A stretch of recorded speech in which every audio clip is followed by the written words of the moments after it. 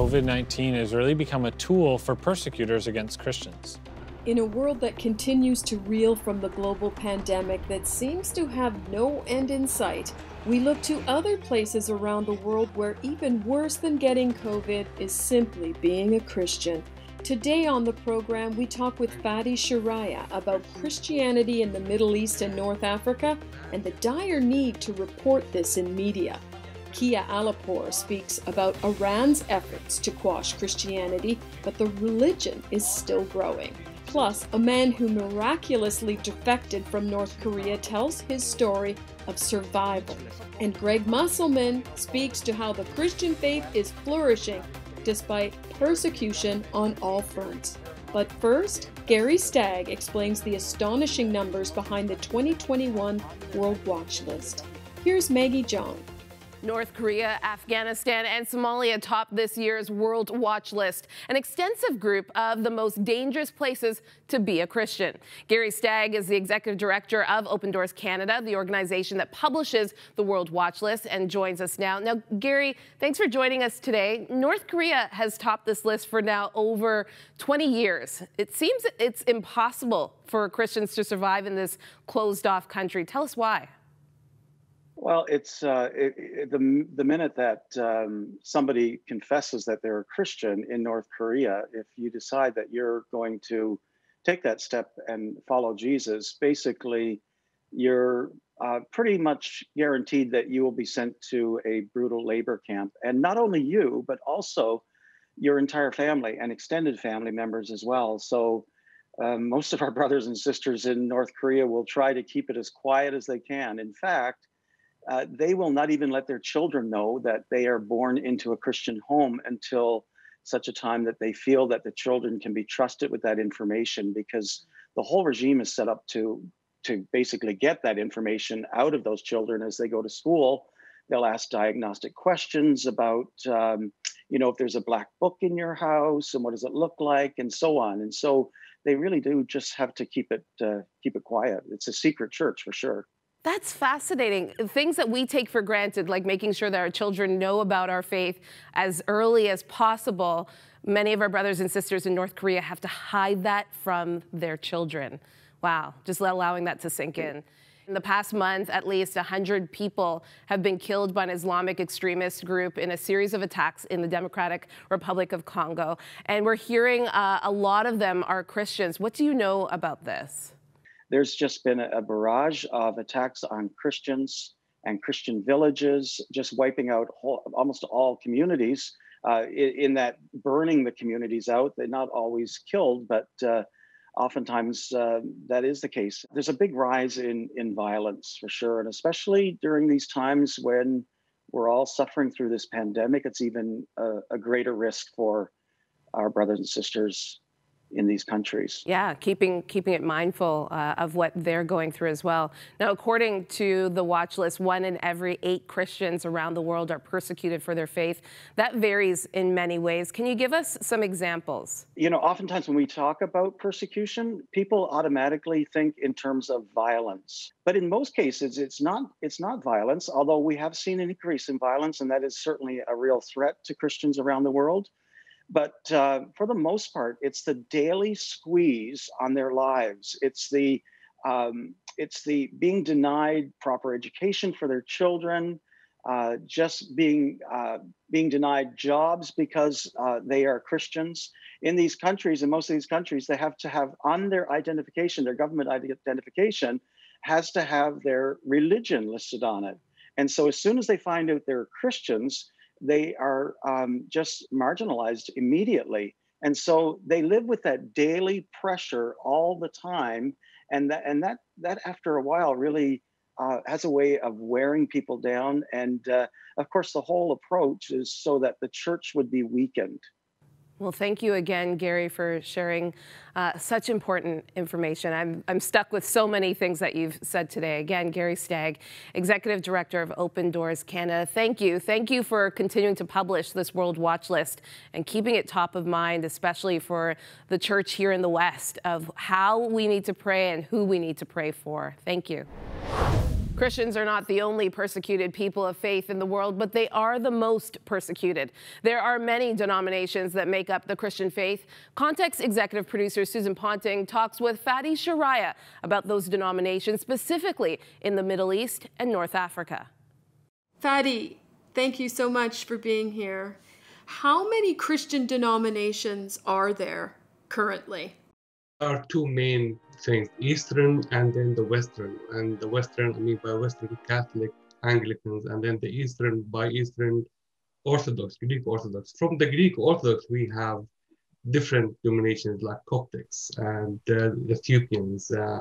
But the problem would be with the Protestant, where we have so many. We have the Anabaptists, and from the Anabaptists, we have so many like the Baptists and other denominations as well.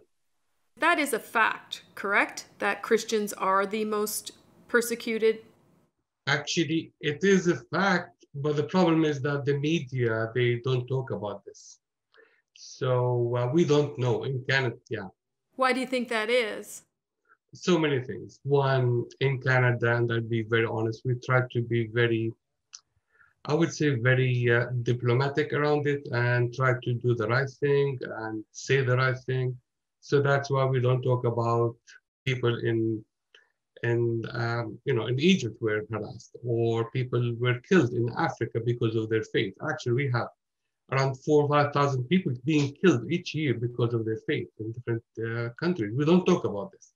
Where in the Middle East and North Africa is the situation the worst for Christians? Well, this is a good question because it really varies from one country to another. Let me put it this way. Christians go through different harsh time being Christian in the Middle East, North Africa, and all over the world. And by the way, this is coming to Canada as well. So if you are waiting for this, it is coming to Canada. And actually, I'm embracing it. Promise us that we will be pressured, we will be persecuted against. But with this comes the grace of God. And in Canada, the government having a law according to the Islamophobia law, for example, is one good example. You can talk badly about any religion like Christianity or Christians, but you cannot talk about the religion of Islam. I mean, why not to talk about different religions the same way? Why not to have the same standard for all? Why do you think there is an Islamophobia bill? Canadians, we are so polite, and we think that because of Christianity is the religion of the white people, then we need to give, the non-white, religion more freedom or more space to explain more about themselves, which is a wrong thing because Christianity started in the Middle East. But you cannot enforce religion on people. You cannot impose religion on people. It's so interesting that Christianity, God pitched his tent in the Middle East, and church started out as what it's become now, which is in the home. Of course, we have Zoom, but over here, it's grown into this big mega church kind of thing. But it's like this year during COVID, we're back to home church. You're right. But mind you that we have Christian brothers and sisters from China more than we have from the US or Canada. Okay, just to remind you. So whenever I drive down the street, I see churches closing down. While whenever I go to the MENA, wherever country, you would have Christians coming together. Listen, I know more pastors in Canada by the name of Muhammad, more than Mike and James, okay? Which means that people are not only coming to faith, but they are very much practicing, basically some kind of ministry. So, and this is a chance for us, one, to reflect and repent as a church in Canada, and then go back to the roots and go back to the, look at Canada, like as a country, the whole country was established on Christian or biblical, concept and foundations. Where are we from that? If you go to Ottawa, the parliament, they have verses all over. Even the national anthem, is taken from the Bible, from Old Testament. So where is that in our sense right now? We don't find it anymore, which is Christian heritage that you don't find all over. I find it maybe in Manitoba, more than whatever I see in Toronto or Ontario. Wow, yeah. What do you attribute that to? Basically, I think that we took things for granted. Let me put it this way. Whenever you are blessed, you take things for granted. So as a church with a capital C in Canada, we took things for granted. And we are not really educating our kids. We are not living the Christian anymore as we used to. That's why my favorite place to visit is a small town in Manitoba, like Winkler, going to Toronto, because people over there are more, more engaged in that sense. And also we don't have a story to tell, and this is the problem. I think we don't have a story with Jesus to tell. We don't have, like, on daily basis, what's happening. What is the Lord teaching me today? What is happening in that sense? Fadi, thank you so much for the work you do at MENA, and thank you for educating us today. A real pleasure to talk with you. Thank you so much for having me. Pleasure. Thank you. 115 Iranian Christians were arrested in 2020, though only 52 of those arrests were publicly reported. My next guest says Iranians are seeking God more than ever, even in the face of persecution. Kia Alipour works with Article 18, an organization dedicated to the protection and promotion of religious freedom based on Article 18 of the International Covenant on Civil and Political Rights by the United Nations. Kia, thanks so much for joining us today. Now, Iran remains on the World Watch List, and yet the Iranian government says no one is persecuted on religious grounds.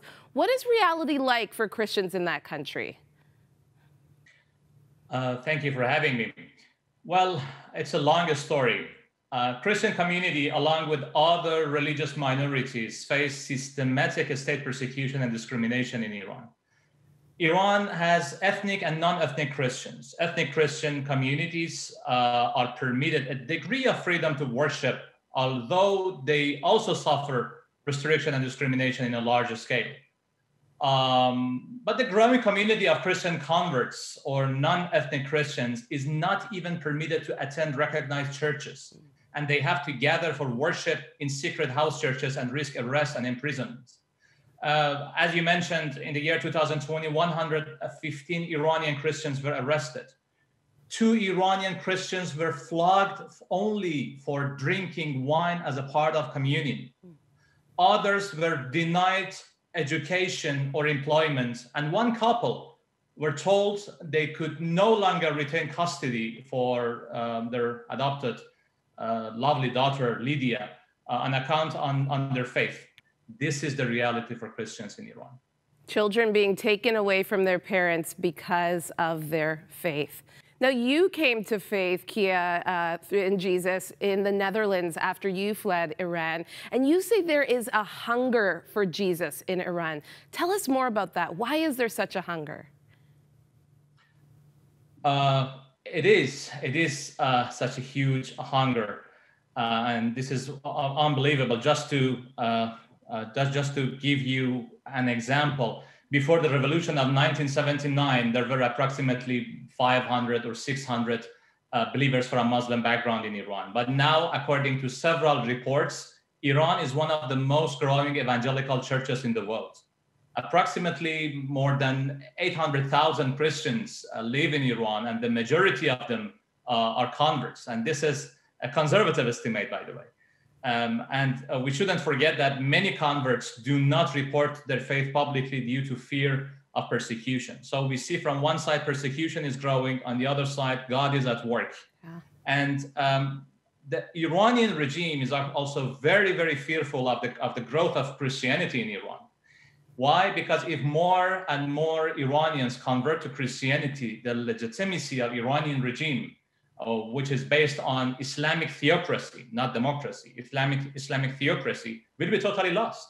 And this is one of the reasons that the persecution is on the rise. But obviously, as you also mentioned, we see that God is also at work in Iran. Yeah, that gave me goosebumps as you talked about that. I have to ask you this question, Kia. You know, I'm always fascinated at the fact that there are so many people who will risk their lives for their faith.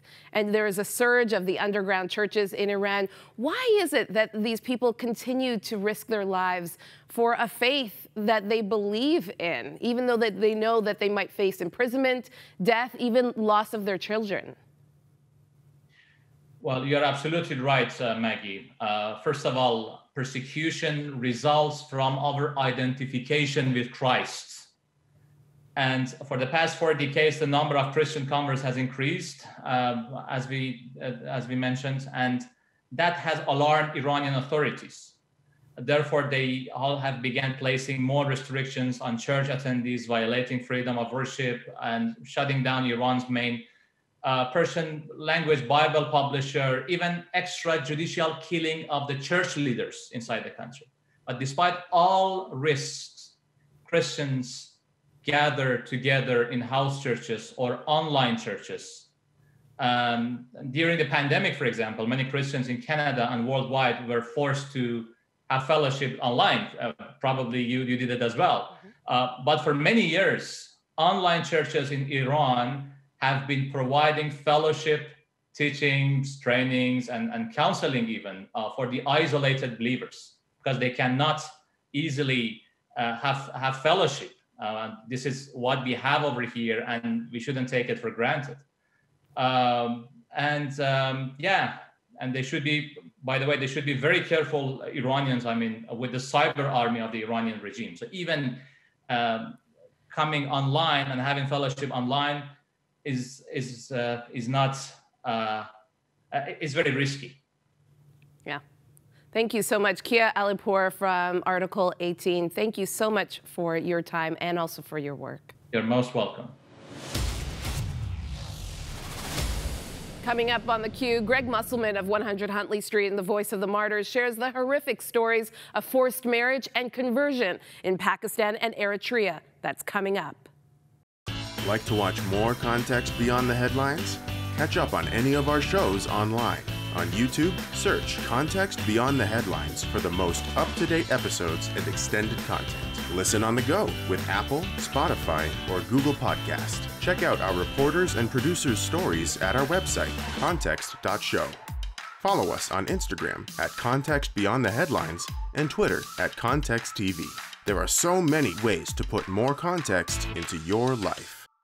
As a Canadian, going to North Korea for him was to be able to share the blessing of Canada to those in North Korea, and to know that Canada has stood for him, stood by him. We are so grateful for it. We just heard the worst place to be a Christian is North Korea. Many Christians have died there, and some, like Canadian Pastor Lim, were miraculously released. Christine Yu now speaks with a man who experienced firsthand persecution in North Korea. You were born in North Korea, you lived on the streets, you went through imprisonment for trying to escape your country. Can you tell us a little bit about that process, what that was like for you? Yes. So by one sentence, I can describe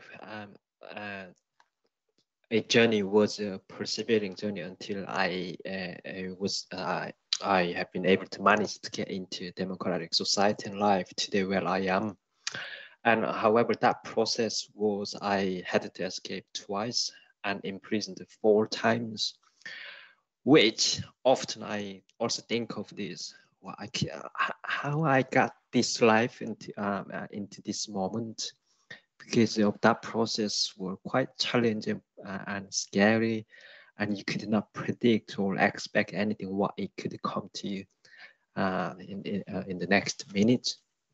So I am grateful for the life I have here at the moment, particularly that I am able to attend church, freely worship, and how my faith was able to rely on God and to ask for His salvation and rescue of who I am today. Here I continue on with this.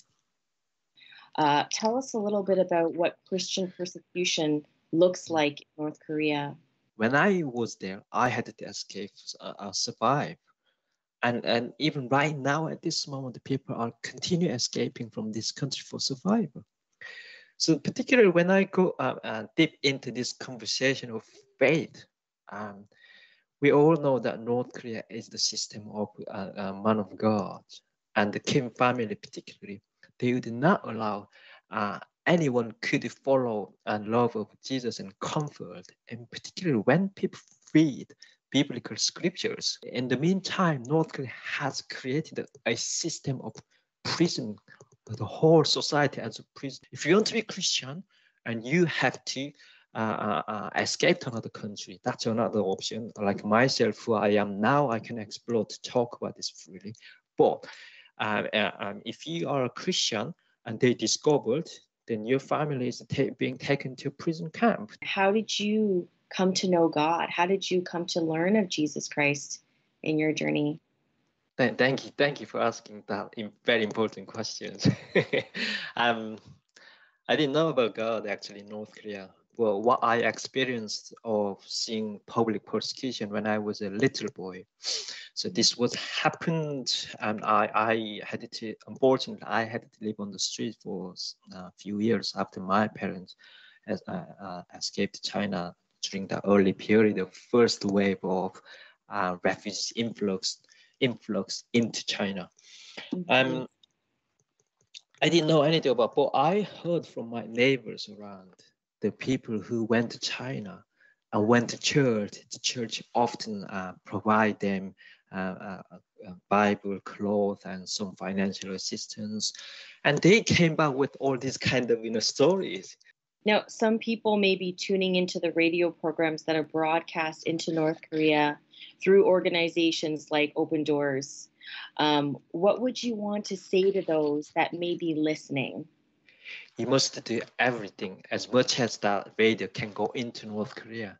And from my own experience, I was waiting for foreign radios from outside. It comes, and particularly you have to listen to it during early morning, when everyone is in bed. These are great opportunity equipment, and that radio, it gave me kind of feeling of comfort and expectation to listen to something new from outside. Imagination, expectation, and hope, and general life stories. That's what they need for. Well, we're going to leave it there, but thank you so much, Timothy, for joining us and for being a light and continuing to fight for the freedoms of your country. Thank you. Thank you. Thank you for having me once again.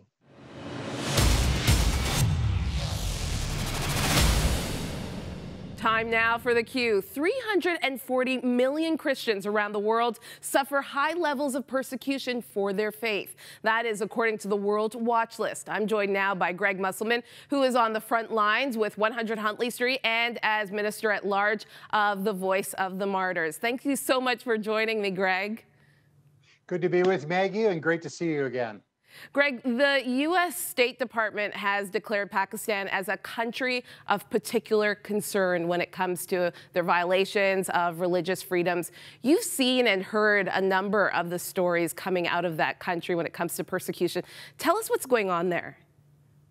Yeah, I mean, Pakistan has a very small Christian population, 1.6, and I've been there a few times, and I can tell you that not only Christians, but anybody that is not Muslim really suffer, intense persecution in many cases with job loss and the worst jobs. But I think the thing that affects me the most, Maggie, is the young girls, the 13, 14, 15-year-old girls that are often kidnapped, they are assaulted, sexually assaulted, and then forced into Islam and forced into marriages with men that are much older than they are. And it is heartbreaking, and that goes on about 1,000 times a year.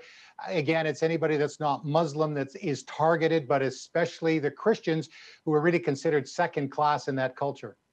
And Eritrea is another country that both of us have reported on over the years. Christians are imprisoned there at an alarming rate. Tell us about this, Greg. Yeah, well, this goes all the way back to May of 2002 because of the growth of the evangelical church, which is often linked to the West, especially the United States, and the Eritrean government being very paranoid. Isaias Afwerki is the president, and anything that they see as, kind of Western, they come against. And then you also couple that with the fact that the state church also put pressure on the Eritrean government to stop the spread of evangelical Christianity, because many people were leaving the state church, the Orthodox Church, and becoming evangelicals. In fact, there's one church, and I met leaders from there in the capital city of Asmara that was more than 10,000 people. So in May 2002, they made it that the churches had to register. And in that time, only a handful of churches and not evangelical churches got registered.